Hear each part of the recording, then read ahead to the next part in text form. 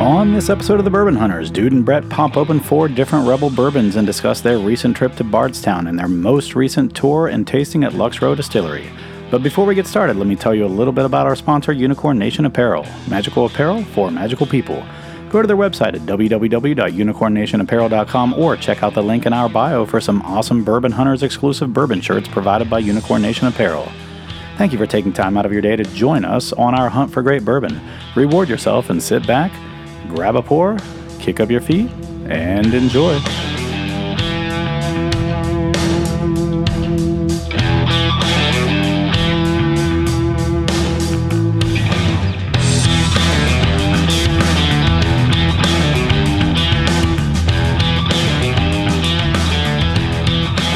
Welcome to another episode of the Bourbon Hunters. I'm Luke Moore. I'm joined by Brett Bryan. We are without Tyler today. We had to record a little bit early because tomorrow we are doing a barrel pick with the Mash and Drum at Middle West Spirits.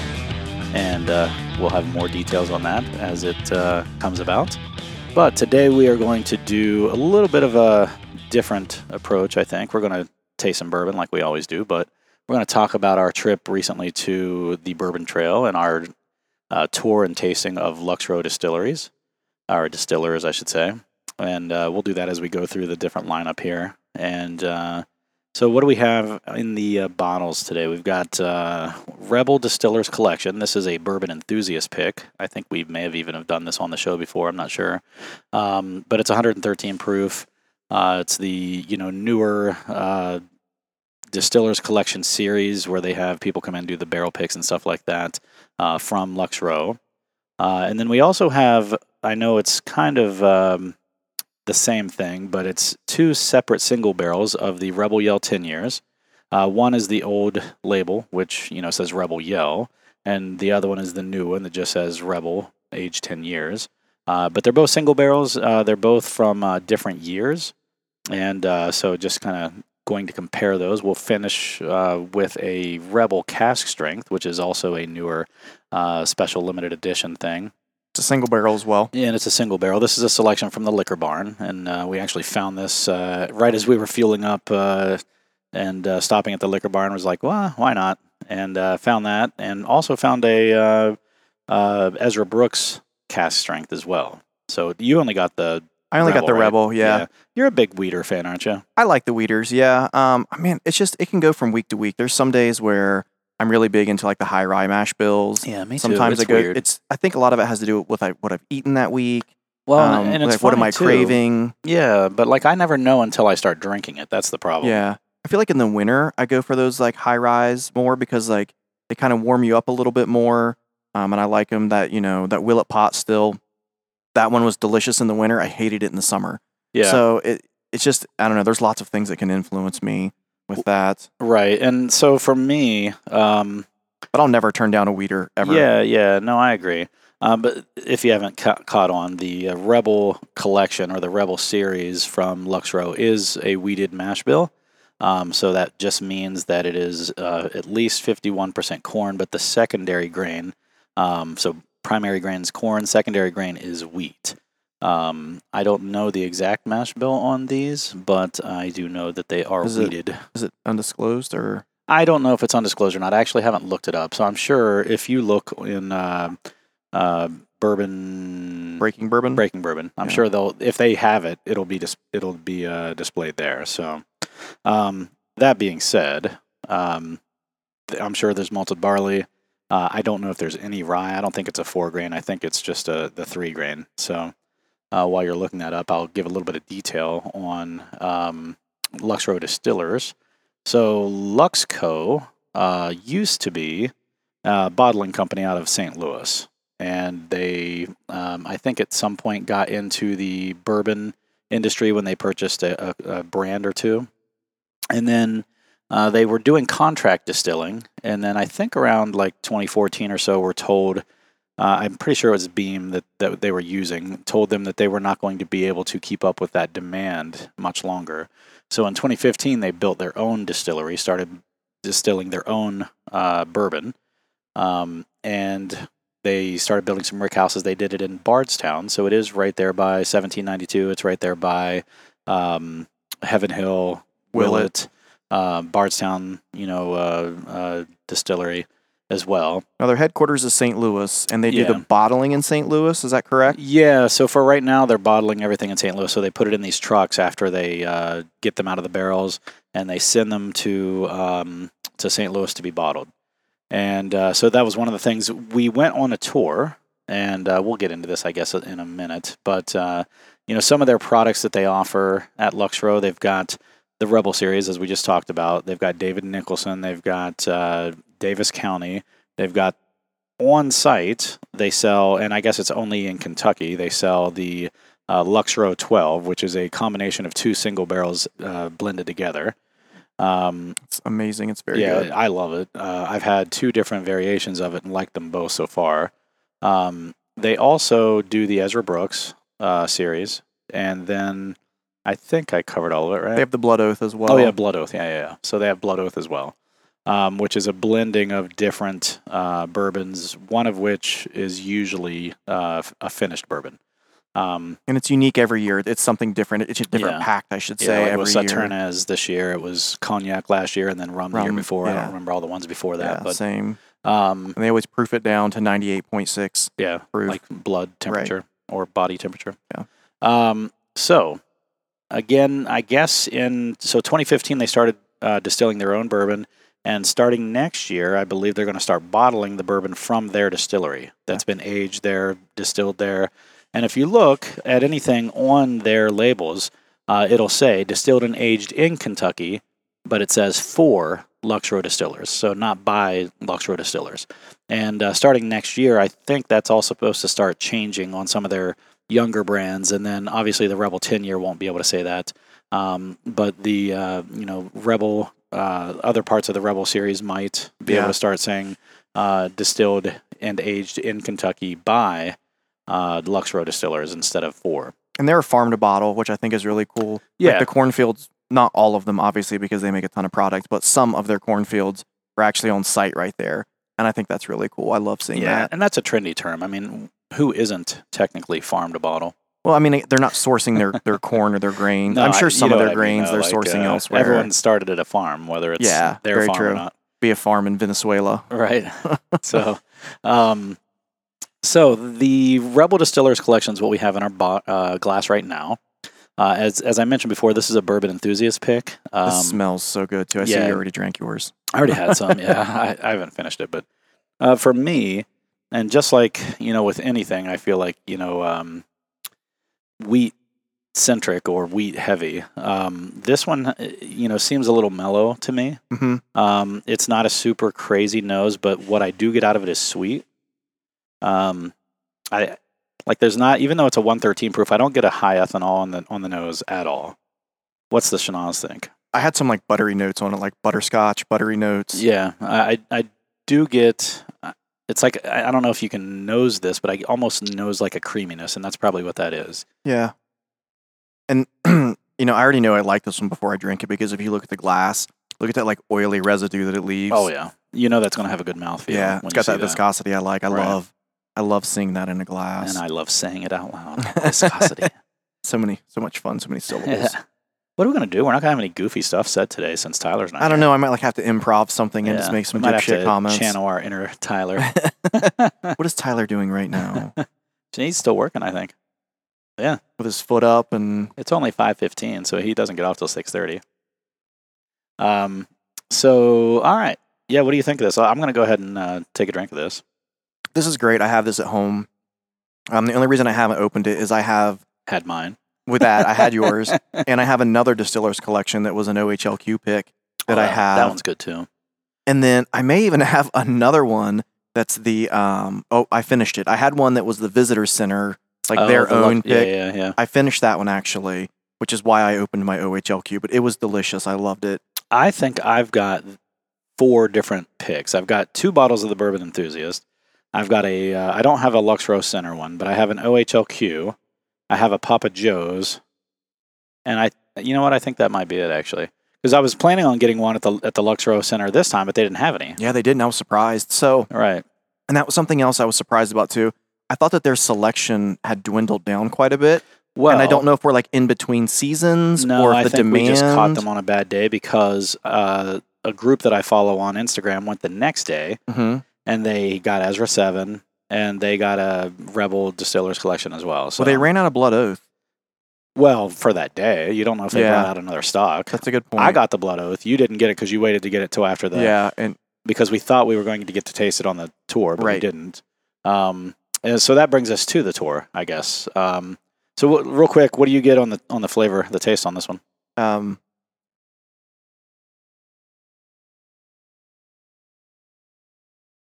It's that very common wheater flavor that you get. Yeah, That sweetness, vanilla, caramel. yeah, I get the vanilla caramel as well. That's all that common. It's a very nice, easy, clean finish. There's no Kentucky hug, no burn, nothing like that at all. No, you're right. It doesn't sit in my chest, but it does finish well. Yeah, it's lasting. But it's not like I wouldn't even call it a hug. It's just it's there. Mm-hmm. So it's probably lighter on the finish, but it's a lasting lighter finish, if that makes sense. It's a 113 proof. What did you say? Yeah, 113. But it does have a nice mouthfeel. The butteriness that we see on the glass, on the edges of the glass, that does translate into the mouthfeel for sure. I do enjoy it. I mean, like I said, I'm a huge fan of the Rebel. I've always liked it. Whether it's the 100, we did an episode with the 100, the Distillers Collection, and the Rebel Yell. So we've kind of done something similar to this, but now we've got the new Rebel 10 and the cask strength to add to it. Plus, we wanted to just talk about the experience at the distillery. So, especially now that the COVID restrictions that we experienced last time we went are our gone. tour was way different this time. Yeah, for sure. So let me take one last swig of this, and we'll talk about the tour a little bit, and then pour the cask strength in or were we going to go 10 first? I think we're going to do our 10, do the Okay. 2 10s, and All then right. finish on the cask. Yeah, that's really good. I mean, I know that we always like to say hunt, pass, whatever, but every time I see a Rebel Distillers Collection, I buy it. Same. The only time I didn't was when we were in the Luxro Gift Center last time, and I had just bought so much stuff already that I was just like, all right, I've got 2 or 3 of these at home. I just need to pass on this. That's why I call it a shelfer. Like, I haven't gone out of my way or stood in a line to get it. Well, but these anytime distiller they have it- collections, you never know when they're going to be out. Yeah. So I always grab one when it's on the shelf. Yeah, and to me, that's a hunt. If I know it's going to be there, I'm going to go there. I may not wait in line for it because, there's enough of these around that you can go like between Papa Joe's in Indiana or, ordering them in the clubs that you're part of. And I think even like Mash and Drum's getting ready to do a release of both the Ezra and the Rebel. And the Bourbon Enthusiast had this one. And there was, I think you could get like 2 of them, if I remember I bought as well. 2, yeah. And I did look it up on Breaking Bourbon. It's undisclosed, the mash bill. Okay, that's what I thought it was, and but this is it is good. I like it. I even like their Rebel 100. But the higher proof point here is just a nice little addition. I think these are better because they're like handpicked too, as opposed to like the 100 is just, you know what I mean, Batched. Right. Yeah. Yeah. This is You're right. I mean, assuming that you like the tasting notes of the person who is making the selection. Because they're considering this a single barrel, correct? Yeah. Oh, yeah. Okay. It's a single barrel. Yeah. I Because didn't know if it was blended. No, because it is a distiller's collection, There's a so barrel it's a number. single barrel from whoever picked it. But assuming that you like the person who's they agree with their tasting notes or their profile or palate or whatever you want to call it, then you're pretty good shape, I think, picking a distiller's collection from Rebel. Did we get that in 2021? We just got that one. So that's a 5-year. Yeah, that's a 5-year. Because the bottling date's on it. Yeah, or the barrel filled. I'm sorry. Barrel filled's on 2016. We got it in 2021, so it's may not because it's 9/27/2016, so it's not a full 5 years, but it's 4.5 probably. 4.25. Yeah, something a little over 4, which is bottled and bond is now wheat. Wheat does usually take a little bit longer to age. So unlike rye, where it just immediately can be used within like 2 years and still have a pretty good flavor profile. It is a little light on the collar. I can see that. It is. Compared to the 10 years. It is. But that being said, wheat does age a little bit slower. So this Rebel 10-year, it's going to be, in my opinion, right in that wheelhouse for me. So now I have not had the new Rebel 10. Same, I haven't opened mine either. So this Rebel Yell, I've got 2 bottles of this Rebel Yell. I bought them I think I bought them 2 separate trips, so they may not be the same single barrel. I doubt if they are. I should check that. It'd be kind of annoying if they are. No, I don't care if they are or they aren't. It doesn't bother me. I like it enough. They're definitely not. I mean, it's half empty. No, these 2 definitely aren't. I thought you meant those 2. No, I've got 2 of this, of the old see. Rebel Yell. This is just Rebel. So they rebranded, got rid of the Yell, and now it just says Rebel. Did you hear anything why, or just? I don't know why they did that, but it did start, I think, last year. Especially when you started seeing these distillers collections coming out, they removed the Yell. I noticed that too. I like the name Rebel better. I don't know why. I like Rebel Yell. I like Rebel. Whatever. Rebel Yell reminds me of Billy Idol, so it doesn't bother me. But for some reason, Rebel Yell reminded me of something that was going to be like real spicy. That's funny. I don't know why. Just because it would be like burning and spicy, and you know what I mean. No, I hear you. So I'm going to go ahead and pour both of these out at the same time, just so they have a little bit of chance to interact with the air before we get going, and I can go back and forth between them if I want to as well.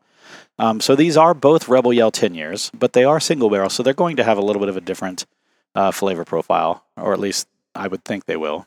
Whether they do or they don't is yet to be determined. But I don't know which one of these. This one goes here because I pulled this topper off. All right. So again, Rebel. This is the Rebel Yell single barrel, and this one was barreled in 2006. So this is actually, I think we bought it last year in the middle. This was the October trip that we went. Yeah. And so this is actually older than 10 years. So, but it is a single barrel. So I think they just have the labels already made, aged 10 years. So this one's actually older than 10 years. Now, the one that we have, the new one is 2009 barrel filled. So it's also older than 10 years. So we're actually looking at, when we picked this one up, it was 2020. And so it's probably 13 years old, if not 14. Yeah. I wonder if just like the master distiller just didn't think it was ready yet and put it back. Well, I mean, or they didn't get to it in time, or who knows? I mean, or it could have even been put into a container to stop aging in 2016, but I doubt it. I doubt it. This is a pretty popular bourbon, so I wouldn't think that that's going to happen. So let's go ahead and nose this one. This is the Rebel Yell. It's 100 proof. So all these 10 years, all these 10 years are 100 proof, which means 50%. This one is barrel number 5009392, aged since 2006. And we purchased it in October of 2020. So we're thinking around 14 or 13 and a half years or so. So the nose for me is lighter than the other one. Well, it's less of a proof, so that makes sense. But it does also, in my opinion, have a little more oak presence. Like a little leathery, or like almost like a tobacco. I was going to say a touch of leather. And but it's also got some fruitiness too, which is really nice. Or maybe it's just sweetness. Maybe it's the way the sweetness and the leather is kind of interacting together. No, I think there's some dark fruit in there. Yeah, it's faint. Yeah, but I do get some dark fruit. I'm sure once I take a drink, I'll get more notes. Yeah, so let's take a drink of this. Let's start talking about it, and then we'll talk about our tour. Compare it to the last one we did too, which was during the time of COVID.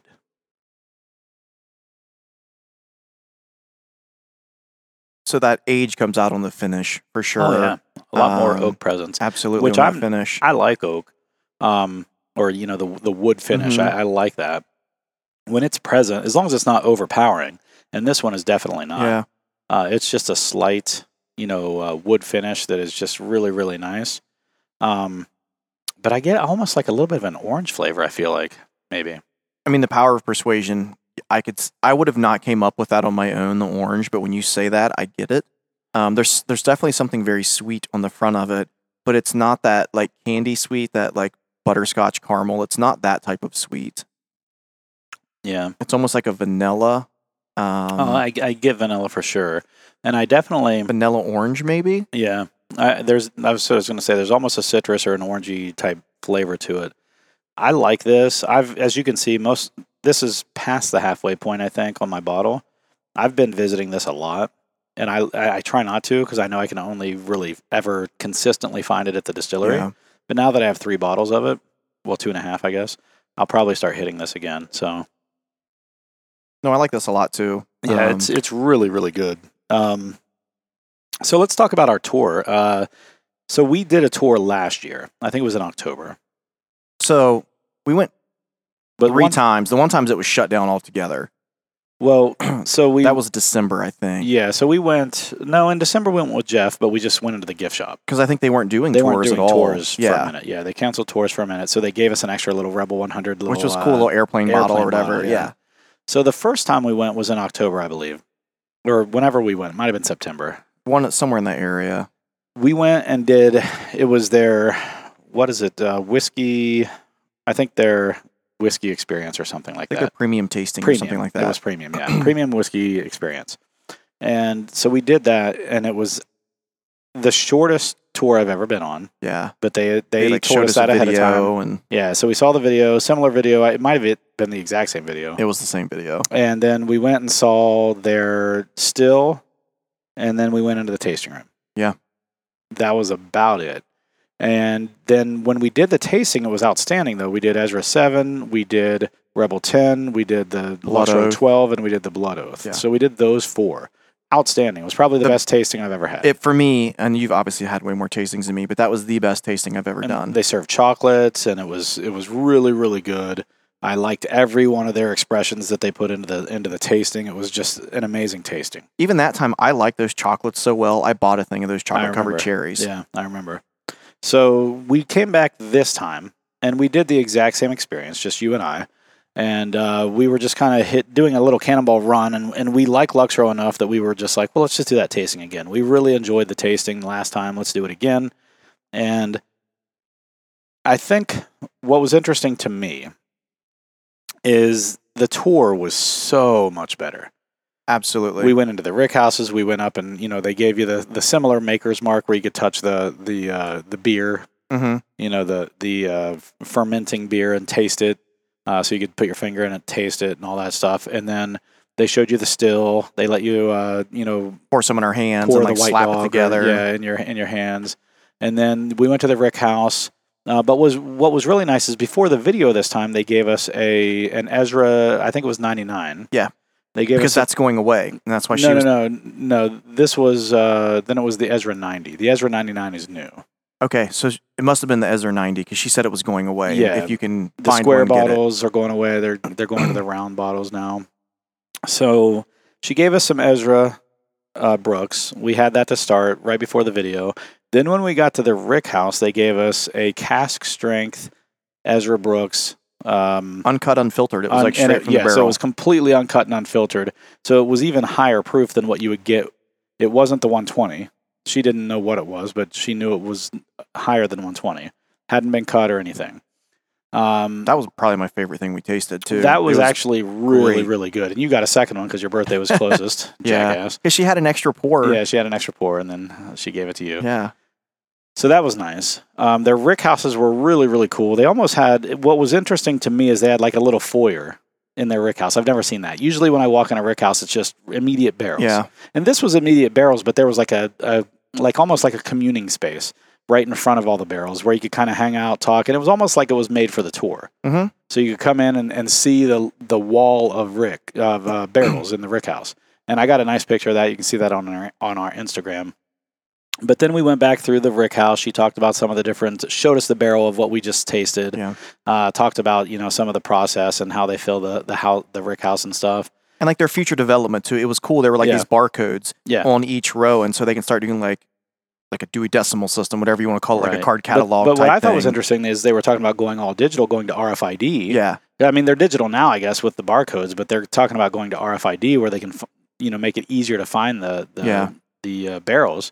Because there were some private barrels, too, that people had purchased. Right, and they had nameplates on them. And they were actually people that had supported them way back in the day, distributors, different places like that. They let them come in and put their nameplate on a barrel that could later on be cask strength something. And in that catalog, they know where each barrel is, how long it's been there. And I think that's great. Like, obviously, in the age of technology, it's easier to do those things. Well, and why not? I mean, you're still aging them in the old, tried and true methods of Kentucky.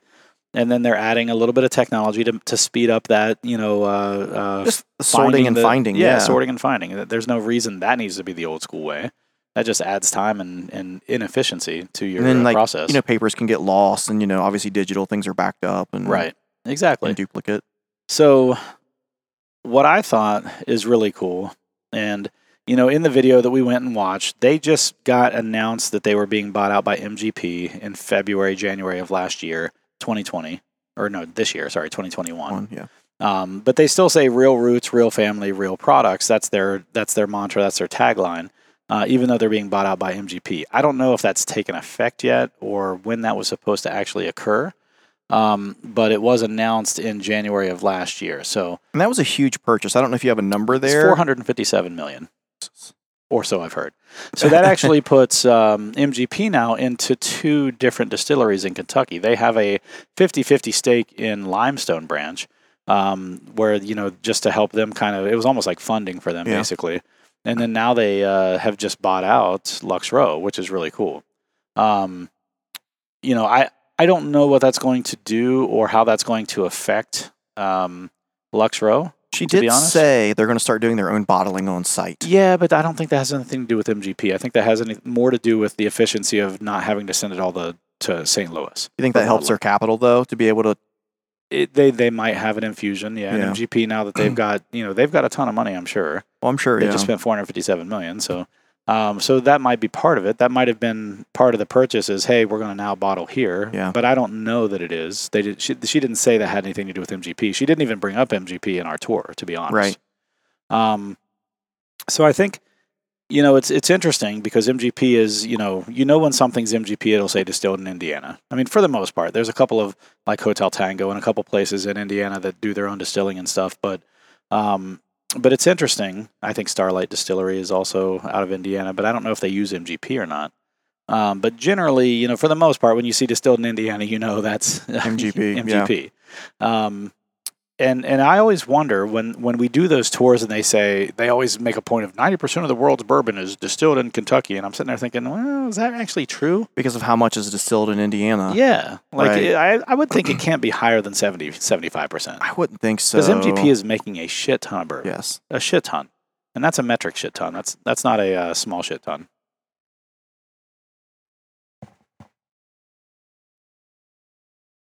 So, honestly, I think that's the part to me that is interesting is how much they actually, make or don't make. And, whether or not they produce, it can't be just 10%. No, there's no way. They make so much bourbon. Agree. And I forget even how many rick houses they have. The amount of rick houses they have is crazy. Insane. Yeah, not only rick houses, but because they do have, at least 4 or 5 rick houses that are, up to, I think, 10 or 12 floors high. And then you can just see these huge vats of, like, storage vats that just sit on their property that are just humongous. You have those heavy hitters like Jim Beam. It almost looks like oil storage is what it almost looks like. It does. And I don't know if that's because, like, some of those heavy hitters like Jim Beam and, I don't even know what I want to say right now, but, like, Maker's Mark, you know what I mean? Like, they're putting out so much stuff of just their shelfers. That it overrides what MGP puts out, but I'm like you, it's hard to believe that 90% is distilled in Kentucky. Yeah, I find it hard to believe as well. But the thing is if you can call it a Kentucky bourbon if it's aged in Kentucky for at least a year. So they can make it at MGP, bring it to Kentucky, age it for a year, and now it's Kentucky bourbon. How close is it to the border? It's like 5 minutes over the river. See, I wonder if there's something. You know what I mean? I would have to like dig deeper, but is there like a process where part of it goes through Kentucky? Well, I think they do. I think they distill it and then they age it and then they'll ship it over to Kentucky for whoever who is buying it. Then they age it there for at least a year so they can call it Kentucky bourbon. So that's probably why. I just think it's shenanigans. That's all. It is. So Bananas. let's nose the Rebel 10-year that is the newer one. It's not Rebel Yell, just Rebel 10-year. And this is a barrel that was filled in 2009, 9/30/2009. So I'm guessing that it's close to 21 or to 12 years old, not 10. I like the new bottle better. I like the new label better, yeah. Yeah, label. It's the same bottle, for sure. And I just love their bottle shape to begin with. Well, there's like embossing here. Yeah, right. The other one I don't think has. No, this same one doesn't shape, have just that. No embossing. It's a little bit different, but a new label. Very similar. I don't know why I like the new label better. They're using the same font for Rebel, the same logo with the R. I like The just 10 stands out more. yeah, like, because the black background and the tin Yeah. is really just popping. And before it was it was almost like etched into the glass. Now it's on a label, and so it really really pops off the label. But you can tell Ooh. they're probably using the same label or bottle for all these, and they just put a different label on all of them now. I like the So. nose better on this one already. Ooh, ooh! That's what I said. I was like, oh. I'm getting a little more caramel, I think. Yeah, I am too. Yeah. You know what's funny is I'm not a huge caramel fan, but in bourbon. Same. I can't tell you the last time I ate like something caramel. You know And what I mean? So here's my thing, and Trina doesn't understand this. Like I've had to explain to her, like she will avoid caramel desserts with me. And I'm like, you don't have to do that. I just don't like caramel as the main flavor. Yeah.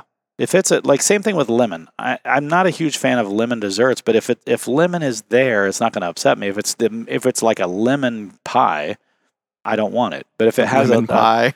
Well, if it has like a hint of lemon, I'm okay with that. Yeah, like it's a complimentary type thing. Yeah, I agree. Right. It's almost like David Spade in movies.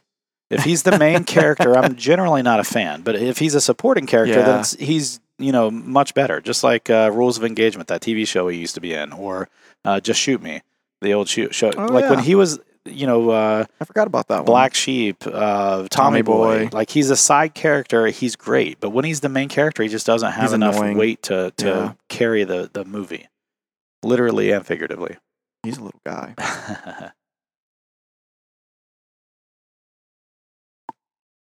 All right, taking a drink. So that oak is still present. That I think it's more present in this one, even though, and it's funny because it's younger, 12 versus 13 or 14 years. It's a lighter finish, but it is lighter. That's what I was about to say too. Yeah,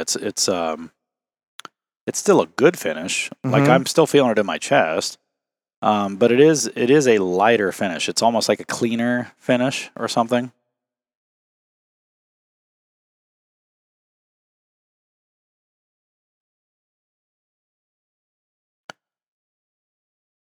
I like it. I don't. Do you like it better? I don't know. I like the nose better. Yeah, absolutely. For sure. I'm going to go back and taste the other one here in a second. Because I left a little bit in. Same. I like the nose better, for sure. I think I like it better. And you're allowed. But I will say, I still like the Bourbon Enthusiast. It's hard to say because they're different. You know what I mean? I think I like the older one better. Okay. Not on the nose, but in the taste profile. It coats my tongue better. It has more of a vanilla. Like I'm feeling more of the flavors and the complexity as I drink it, and the oak finishes it. Whereas this one, I feel like it's almost non-existent in the middle of the tongue. Like it hits the front of my tongue with some sweetness, maybe a little bit of fruit, and then on the back of the tongue, it hits me a little bit with the oak, and it's a little bit of a better finish. But in the middle, it's almost non-existent. The first one. The older one, the one that says Rebel Yell, I feel like it hits in every one of the points along the way. I can see that because this one, the newer one it finishes light. It really does. Right. I think either one of these 10 years would pair great with like a steak, something like that. Oh, yeah. God, steaks. Yeah. Like a steak or a brisket. I was just thinking brisket. Yeah, something like that. Anything smoked, of course, I think would pair very well with this. And then the other one is more of I'm drinking this bourbon after I finished my meal. You know what I mean? Like sipping on something. That's me. I like revisited, the pair. Yeah. I just had the new one. And it felt a little more complex that time. Interesting. I'm not real sure now. Well, good news for you. You have both of them. So you have one of them, right? Which I have this new one. You didn't buy the Rebel 10-year the first time you went there, or the second time, right? So the first time I went, I bought the Blood Oath because when we did that premium, I should like backstep a couple steps here. The reason I didn't buy anything in the gift shop before the tasting was because I thought it was going to kind of be the same, where we would taste the Blood Oath, right, and everything, and this Rebel 10. Oh, we didn't even get to the tasting. Of this new. Yeah. So let's do that too. But and I thought we were going to taste those, and I thought, I don't know how I'm going to feel about this year's Blood Oath. I'm not really a wine drinker. I know it's finished in that, but it could still be good because I like some of the port finishes. Yeah. So I waited, and we didn't taste any of those things, and so I was a little disappointed with that part. And so since I have a Blood Oath and I have the Lux 12, I thought, well, I'll just by default get the Rebel 10. I try and get something premium there every time I go, but I'm not going to buy, I don't want to buy all 3 of them. You know what I mean? Yeah. I was doing inventory and I have a shitload of bottles. Not anywhere what you do, but I've got to start finishing some bottles because I'm over 320 now. So I've got to finish some bottles, get back closer to 300. I mean, I counted 50 just like in my downstairs, like the problem like little storage area. I'm like, shit. I don't have many anchors right now. I have a few anchors. Like they're almost all a third to half full right now. So I'd have to really put some time in a couple of days in a row to actually empty some out. I've been taking a bottle to Dungeons and Dragons every other Wednesday. That cracks me up. It's hilarious. I'm watching Lord of the Rings too right now, and so they all kind of go together with Lord of the Rings also or part 2? Also. Oh, gotcha. Yes. So I think they've been helping me finish off some of my bottles at D&D. I guess what I was getting at. No, that's actually cool. And that's what bourbon's all about, man. Sharing it, letting people taste it. And so, some weeks they're like, ooh, I don't know about this one. And then other weeks they're like, oh, this is real good. Yeah. So let's finish the story. I guess we went to the Rick House, had the bourbon, Ezra Brooks, cask strength, went through the Rick House. I love that Rick House is still pine. Yeah. And I thought that was really cool. They said that they're still using the old techniques of building their Rick Houses. Right. There's the same company that builds all of them, but they've updated their patents and things like that. Yeah. It was poplar, not pine. I thought it was pine they used. No, it was poplar. Okay. So I thought what was really neat though is we went back, we'd never gotten to see the grounds before, which was kind of nice. Mm-hmm. Beautiful grounds and too. You could see like all the trees, the corn, all the different things. We got to see all the vats and all the different things. So it was a much better tour this time. Absolutely. And I mean, if you've taken a tour of any distillery, they're not that different, to be honest. You see their vats, you see their distillery floor. I like going to the Rick Houses though and seeing how each Rick House is a little different. My favorite part because not only does it just smell amazing when you walk in, there's just this amazing, overwhelming smell when you walk in. But the history with some of them, like the Stitzel Weller one, the history with that place, like how old is this Rick House? How much, what has happened in here? Yep. And what bourbon has come through here. Yeah. I mean, exactly. And same with bourbon at Buffalo Trace. Like, those Rick Houses are so freaking old that, like, you walk into the one that they take you in on the OFC Rick House, and it's just ridiculous. It smells, like, the smell there is by far the best smell. As soon as you get on the grounds, I have ever smelled. Yeah, the grounds, when you get onto Buffalo Trace, all you smell is like the yeast and the like bread. It smells like a bread factory. Yeah. And then you go inside that OFC Rick House, and it's just ridiculous. It's like the best smell you're ever going to smell. Unless you hate vanilla, like maple and bread caramel and everything. Like you're just, it's the best smell ever.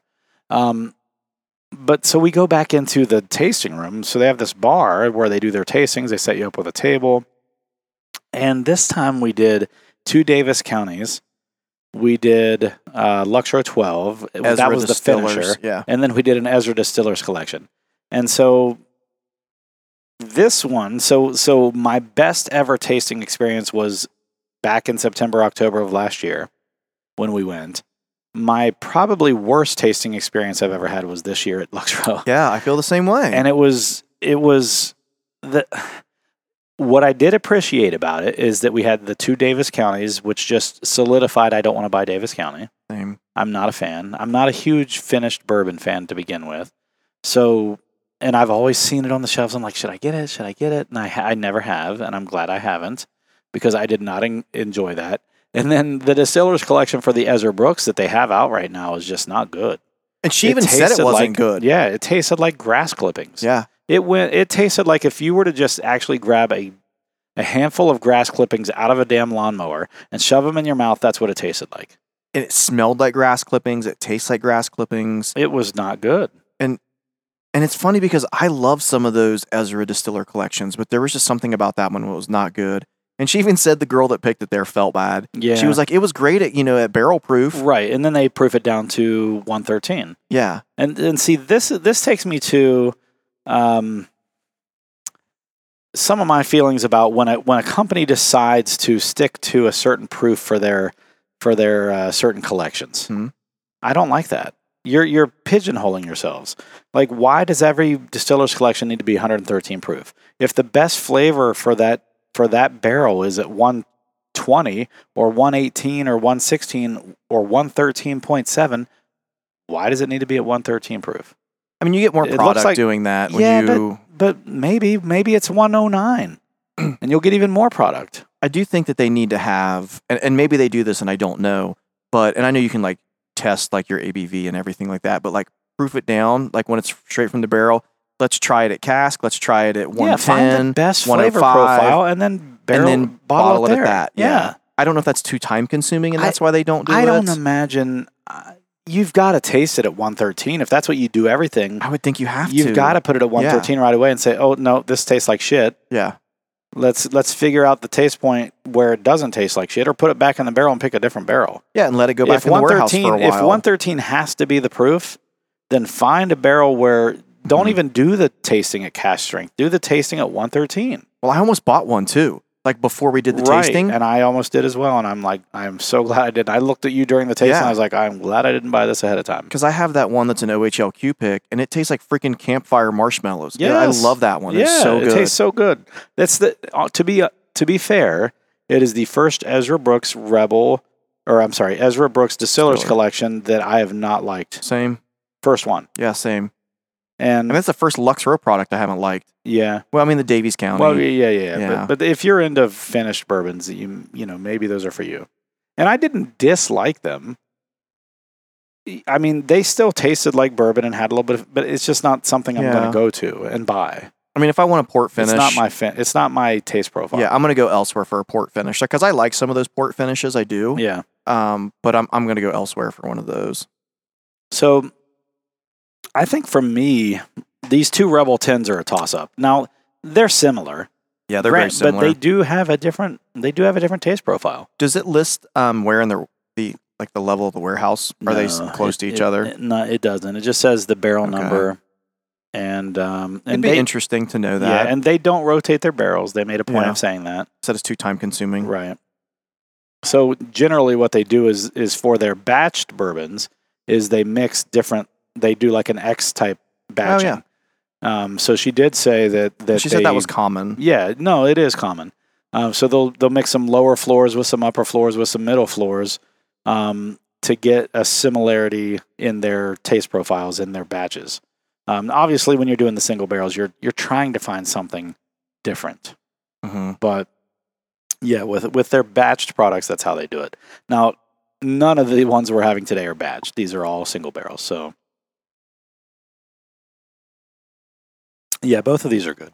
I like both of these a lot. I'm glad I grabbed it. Yeah, definitely.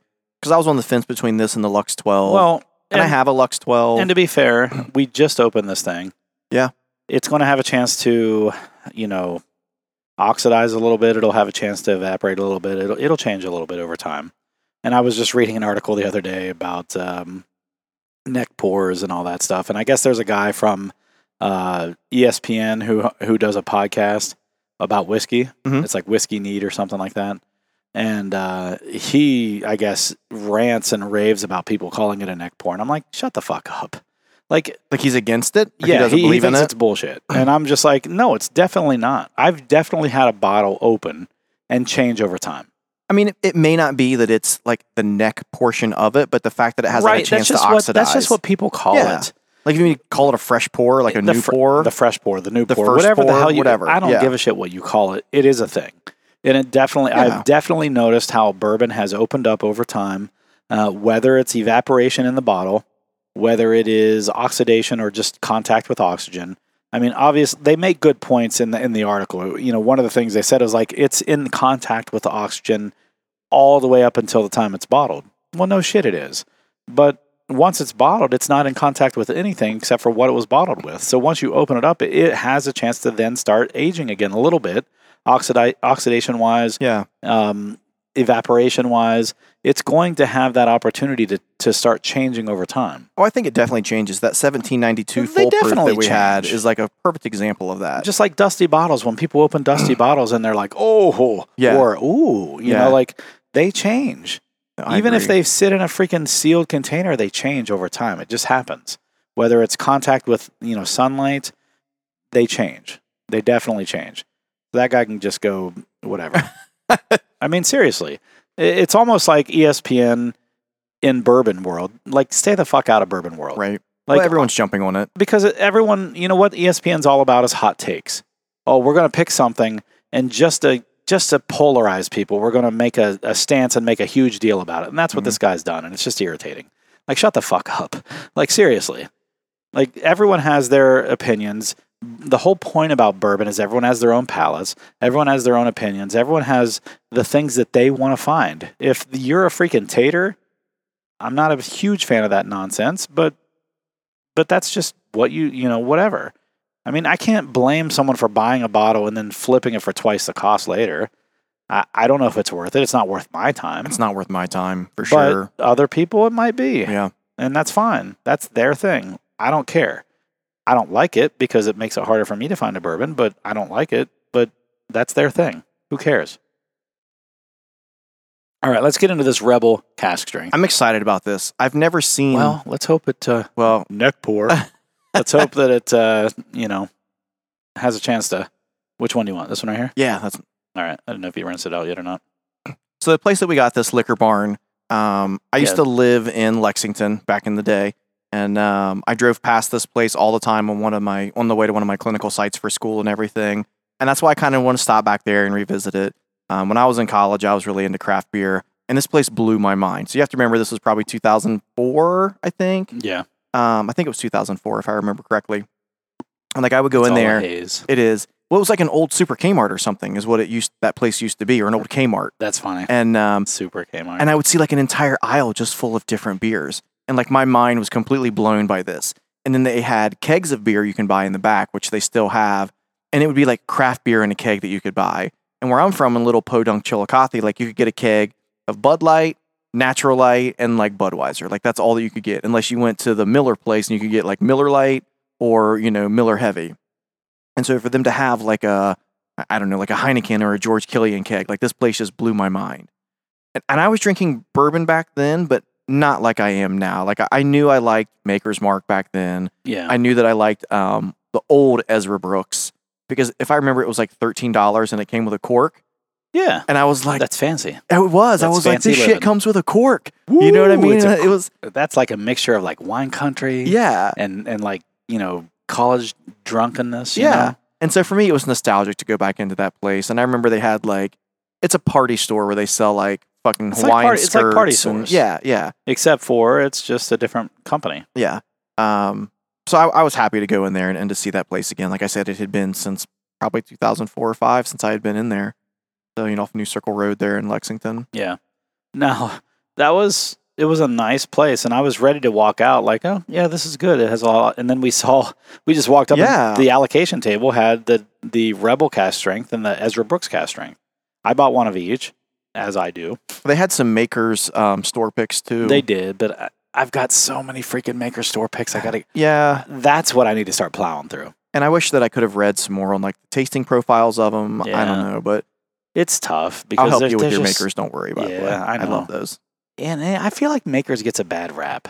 It does. Someone at work was saying the other day, he was like, yeah, it's a good like beginner's bourbon. And I was like, beginner's bourbon? The fuck are you talking about? Maybe regular Makers is, but if I see Makers at a bar, like when I go to these functions and they have a limited selection of bourbon, if I see Makers, I'm like, oh, yeah, okay, absolutely. I'm good. Makers. All right. Their private selects are all good. Which we just did that in the last episode where those private selects. Oh, okay. I didn't know if you were trying to contribute. You had that look like you were going to contribute something. I'm just laughing at something else. I enjoy all of those finished bourbons that they do, the wood finishing series, and all that stuff. And it's just a cool place too. Like, yeah, was. It was. I mean, it was like Party Source. It really had a nice, really nice selection. They had some things there. What was it you were thinking about getting before we saw Kentucky Spirit? Yeah, so they just had a nice collection of things that we don't always see in Ohio, which was nice. Just like Party Source. What I do like about Party Source is they always have a wide selection of barrel picks. Mm-hmm. So that's always nice. Same with Westport Whiskey and Wine. I always try to go to Westport Whiskey and Wine when I go to Kentucky because they always have a wide selection of just barrel picks.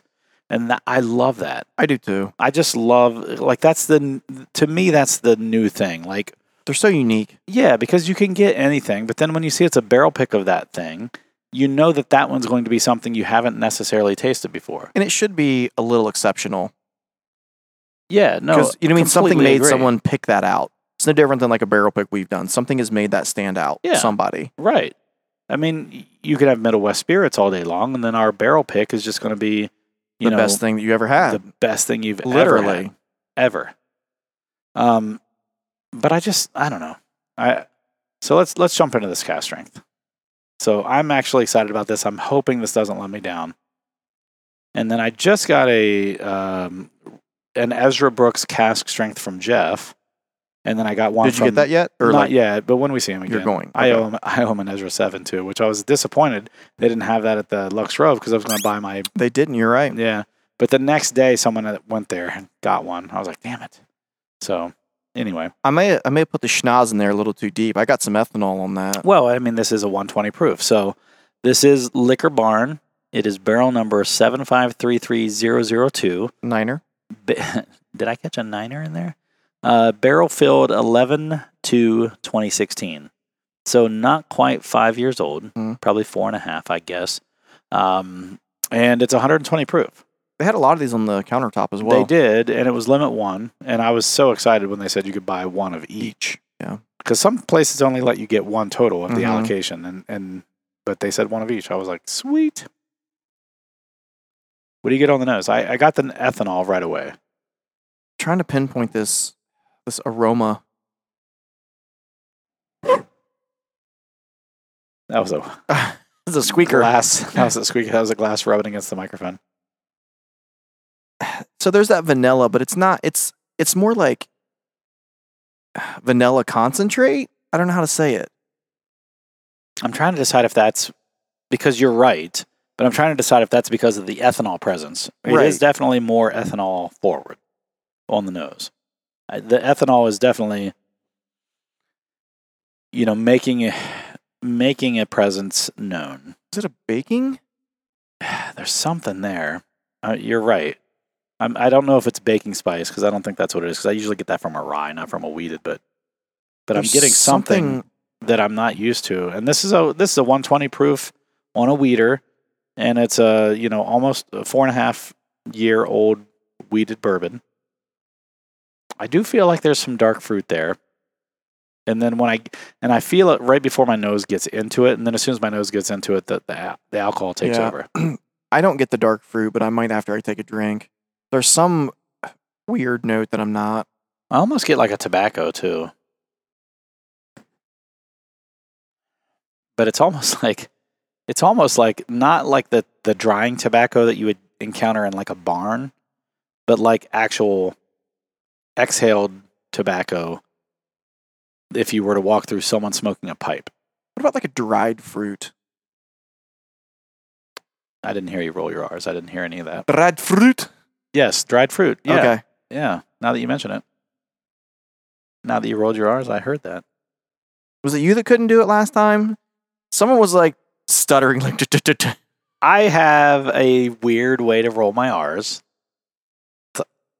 There's a weird percentage of the population that can't do it. Dried fruit. Yeah. Yeah, see, I could do the first one, but I couldn't do the second one. When I took Spanish many years ago, that was a big thing. Like to truly speak Spanish, you have to be able to roll your R's, they say. I took a drink. And your face doesn't convince me that I want to take a drink. The ethanol's definitely still there. But there's a lot underneath the ethanol. There's a lot. I'm still trying to sort through it. It's definitely complex, but the ethanol immediately stole the show. Ethanol is stealing the show. It's a long finish. Yeah, a good long finish though. But there's stuff there. I'm trying to figure out what it is. The ethanol immediately smacks you in the face. And I'm hoping that this changes over time because this wasn't bad. But immediately the ethanol jumped out. I'm going to take a drink of water real quick and then go back to it. Get a little water in my lips. This is surprising. I didn't figure that this would be... It's, only 7 proof higher? That's not that much. 3.5%. Yeah, that's not bad. That's not that much. Oh, much better. Second drink. Oh, really? After I had some water. Okay. Yeah, that second drink was. You may have had a little water left in your mouth too, that kind of like That's dispersed. That's why I do it. Okay. Yeah, I'll take a drink. I'll get some water on my lips, get some water in my mouth, and then swallow. But yeah, like you said, there's some still there. Like residual. Yeah, and it does change. It changes the flavor. A little trick I learned. It's definitely better. Yeah. The second drink with just like a little bit of water still in your mouth. Yeah. I'm curious how this changes over time. Yeah. We'll have to revisit this. Yeah. It's not bad. And it may be one you just proof down with a couple drops too. So it's not bad, but it's definitely my least favorite of these four. I concur. Right out of the gates. Mm-hmm. But it is a higher proof. It's a neck pour. Neck pour. It is 20 proof higher than what we just tried. So, I mean, 10% more alcohol. Mm-hmm. Had we done this in a different order, maybe it'd be different. If we did the Rebel 10s first, then the Distiller's Collection, then the Cask Strength, maybe different. But the ethanol is definitely there. I could see me liking this in the cold in the winter more. Oh, this is... The hug is there. I like the Kentucky hug. Mm-hmm. And I definitely know... I feel like... And I'm pretty sure there's some complexity underneath the ethanol. I'm like definitely tasting some notes, but the ethanol hits you enough to where you can't really make them out right away. Going in for another drink. I mean, it is a special limited edition. The others don't say that, do they? No, I think Cask Strength might be something new they're trying.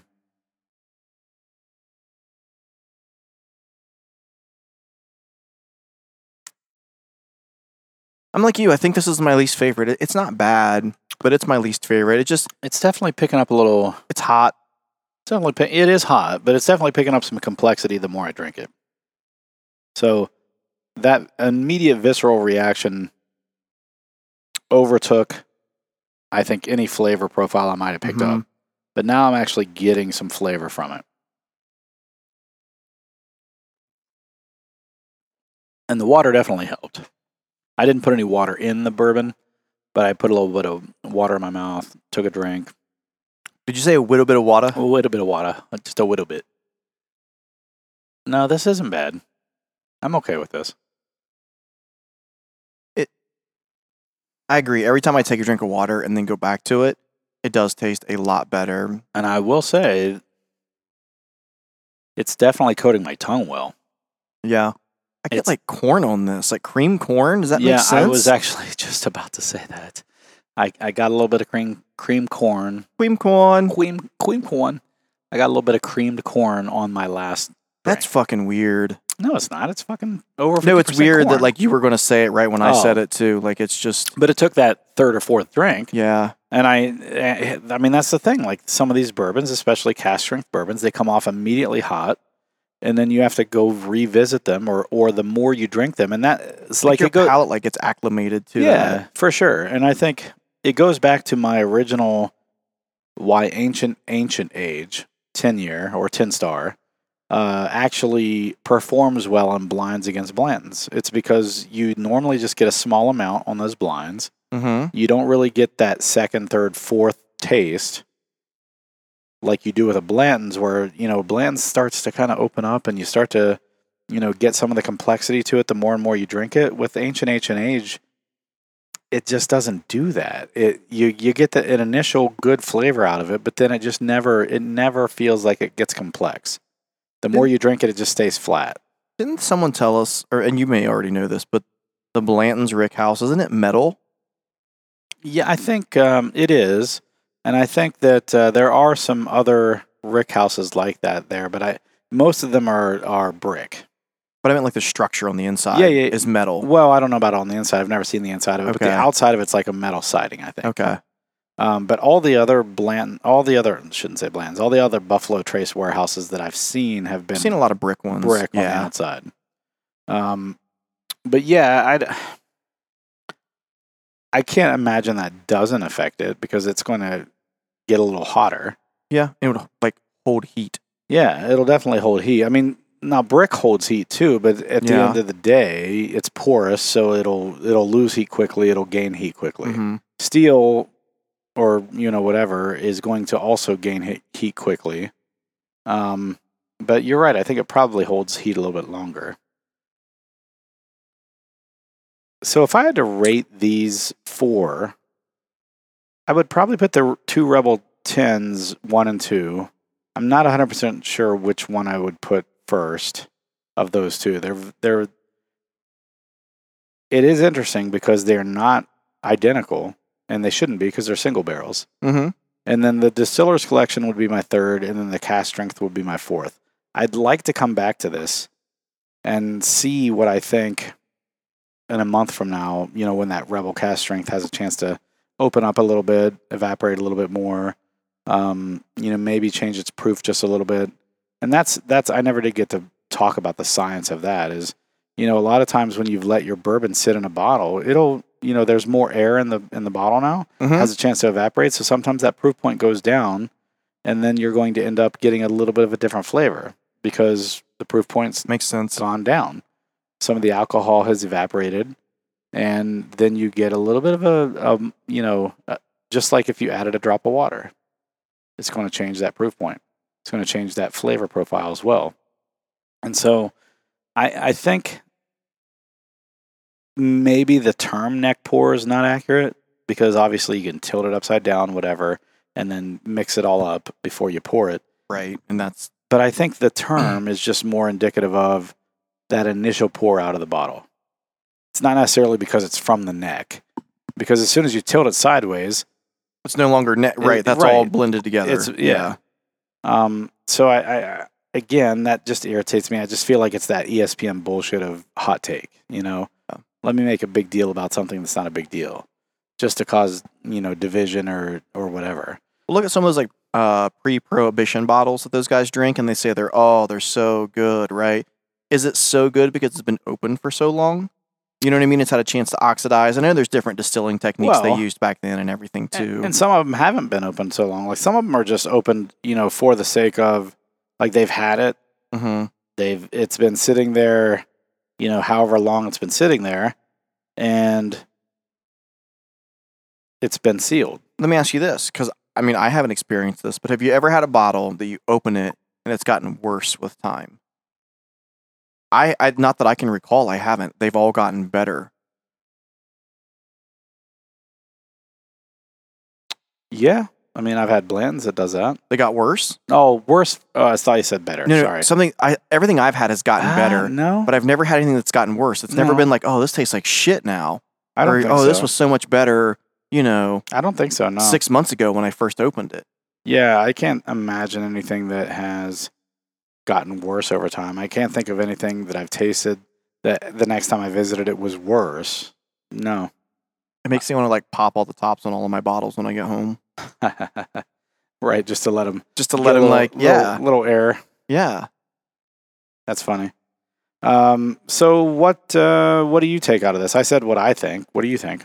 So, the Rebel Distiller's Collection I think was my favorite. I really do. It had all those flavor profiles that I like. And then the newer 10-year, which was a neck pour, I actually liked that one better than the older 10-year. And then I would say the Rebel Cask came in last. So, I'm not disagreeing with any of that. I just don't know. The 2 Rebels were so neck and neck for me that I don't know. I agree, they are. I don't know that I can make a real. So it was the nose that pulled me through on the other one. I liked the nose on the newer one. I hate to say newer one, but you know what I mean. Yeah. No, I know what you mean. I like the nose better on the newer one. I think I like the finish better on the older one. Yeah, and initially the newer one was basically non-existent in the middle of the tongue. Right. But then the more I drank it, the more it actually tasted okay. I think it'll get better with age for sure. I think so too. I want to go pop the top on that one too, I think. Yeah, let it sit for a minute. Yeah. But I like them. I like them all. Even the cask strength, there were some redeeming properties about it. And I think the more it sits in the bottle, what's interesting, we poured more out of the Rebel cask strength than we did out of the new Rebel Yell. Makes no sense. Rebel, not Rebel Yell. 10-year. Should we fix that real quick? We can. But, yeah, I completely agree. So, that being said, I think we're an hour into this. This went a little quicker than I thought. I know, same. Was there anything else about our trip you want to talk about? Yeah, I mean, we'll get into the Heaven Hill trip when we do a Heaven Hill episode. I mean, about Lux Row in general. Was there anything else? No, I think even with our tasting not being as good as the first time, I think I like their gift shop. They have a lot of the stuff there that you can't find anywhere else, like the Lux Row 12 seems to be there every day. It's a Kentucky exclusive, yeah. But they always have it at their gift shop, at least at the beginning of the day. And you pay a little more for it, but that's like a finder's fee almost. Yeah, a little bit. And I'm okay with it because I would rather pay a little more versus like driving around to all these places and like liquor stores and trying to find it. No, I agree with that completely. That there is a convenience aspect to that. But their gift shop and their visitor center is just, it's nice. Their tour is nice. The grounds are nice. The grounds are, the tasting, I think it's hit or miss depending on what they do that day. I don't know if what we did the first time was their normal tasting or what we did this time was their normal tasting, or if they just rotate it. I thought about that too, and I wondered if what we did the first time, they were trying to make up for the fact that you couldn't tour a lot. Yes, and I wondered that. Maybe. But I also think that if they're smart, they're going to try to have you taste the Blood Oath and have you taste the good stuff so that you go in and buy the more expensive stuff. Yeah, it's in their favor to do it. Yeah. I'll tell you that that particular version of the Distiller's Collection convinced me not to buy it. Very true. So I would think that it is, like you said, in their favor to actually do the better bourbons that they have, especially the more expensive ones, because then you come out and you want to buy it. You go out and you want to buy it. I appreciate that she was like very transparent, though, our guide. And she was like, she takes a drink. She's like, yeah, what's that taste like? Tastes like grass. Like she didn't even like bat an eye. Try and convince us otherwise. Like, oh, you don't get this flavor or that flavor?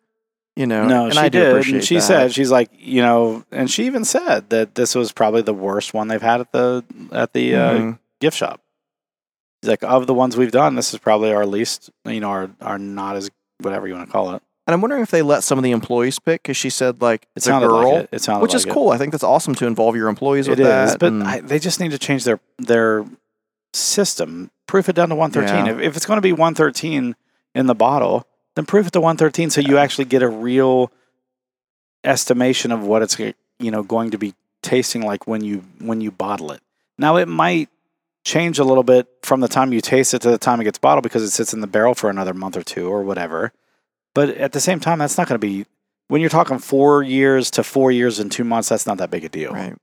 But when you talk about 130 in the barrel versus 113, that is a big deal. And that can bring out a completely different flavor profile.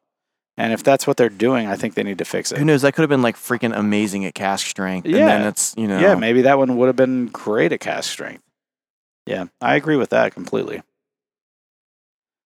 So, yeah, I mean, honestly, if you're thinking about going down to the Bourbon Trail, I don't think you should miss Lux Row. Even if you just go to their gift shop, I think you should hit Lux Row.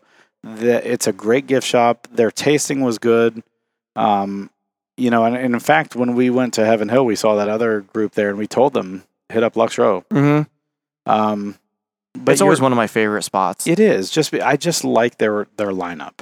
It's like, and we'll talk about this when we do Heaven Hill. I like Heaven Hill's lineup, but Heaven Hill has a lot of like low-hanging fruit too. Those lower shelf things. Mm-hmm. Outside of the regular Ezra books, I don't feel like that Lux Row has lower. They're almost all mid to high profile bourbons. Just the way everything looks, like the tasting room, the grounds, you know what I mean, the property. But I'm just talking about their bourbons in general. Yeah, just everything about I like it. Outside of their Ezra Brooks 90, which is going away soon, I feel like all of their bourbons are mid to high level bourbons. I agree. Yeah. Whereas like Heaven Hill, they have their low end stuff like yellow corn, or like all that stuff. They have that. They have the lower end stuff. Like Willet has lower end stuff. 1792 now has the low end early times. Do they? I didn't know they were. Oh, they sold that in there. That's right. Yeah. They have the low end early times, not even the bottom bond. And they were selling that in their gift shop. The only thing they were selling in their gift shop. That's the only thing they had that day. Free tasting though. Yeah, We didn't that do was it. cool. We just skipped out on it because we had to wait a half hour for it. And I we're will say their ticket was cool though. That No, it like was a little bung. barrel bung. Yeah, that was cool. We'll talk more about different experiences in the Bourbon Trail coming up here soon. But I think It was a very quick trip that we did. it was one day. Yeah. And my day changed throughout the day, but yeah. So I think if you have a chance and you go down to the Bourbon Trail, try to hit Lux Row. I don't think you're going to go wrong going there. There's so much in Bardstown anyway. There is. You could spend a whole day just in Bardstown. There's 4 big distilleries there. I mean, and I don't even know, there might even be another couple, but there's at least 4 big distilleries there. And there's lots of little liquor stores. Yep. We popped into that one and they had anything high end you could want. Now you're going to pay premium for it. Yeah, it was expensive, but you could find it. Yeah. Elmer T. Lee, they had the Wellers, all the different Wellers. Everything was just so expensive. I didn't see any Pappy. No, but that I was saw the one like thing I didn't see. an EC toasted barrel. Right. I saw, they had blends, of course. They had all of 3 them. different blends. Yeah. Well, they didn't have all of them, but they had the black label, the red label, and the regular. Somewhere we went had them all. Somewhere had the straight from the barrel. Yeah, but it wasn't there. It was, I think it was that other one we went to where we got the old fashioned mixed. Oh, okay. But anyway, I think if you can go down to the Bourbon Trail, if you're going to go to Bardstown, I mean, you're not far from Maker's Mark. You've got 1792, you got Lux Row, you got Heaven Hill, you got Bardstown Distilling. You can't go wrong just being in that city to begin with. But Lux Row is definitely worth your stop. What about that hole in the wall diner we went to? Oh, that was good. That was fucking great. Oh, I had a pork loin sandwich. What did you have? A burger? Firecracker burger? Yeah. Oh, and I had some wings. That was so good. Yeah, those are the best, man. Those just like Hole in the wall places. Yeah. Yep. No, that was good too. Very inviting, very friendly people. What was the name of that place? Do you remember? I'd have to look it up again. I don't remember. Me too. I don't remember it either. But they were playing Tombstone on the TV. Yeah. It was a good place. It was just like, it almost felt like a truck, like a biker or a truck bar. It reminded me of like an Elks or something like that, Yeah, like yeah. a fraternal order place. Yeah. But it was good. Everything was cheap and it was tasty. Yeah, and she was very friendly, the girl Super and stuff. friendly, yeah. It was nice. All right, so let's go ahead and end this. This was probably one of our shorter episodes lately, but we got through everything pretty quickly. Sorry about that. No, that's good. Our other ones were probably too long. So, I am Dude Pool. Brett Bryan. And we can be found on Instagram. You can find us on the Bourbon Hunters at Instagram, bourbonhunters.com. And I think that's about it. So thanks for joining us this week. We'll see you next week, probably with some details on the Middle West Spirits barrel pick we're about to make. And we'll talk to you soon. Thanks a lot.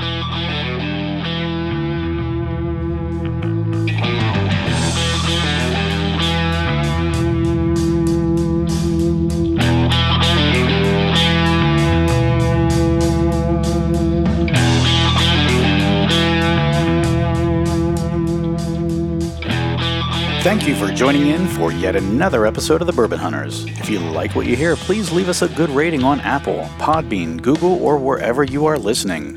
It definitely helps us to get great guests on our show. And follow us on Instagram and the Facebooks to keep up to date with what is in our glass. As always, sit back, grab a pour, kick up your feet, and enjoy some bourbon.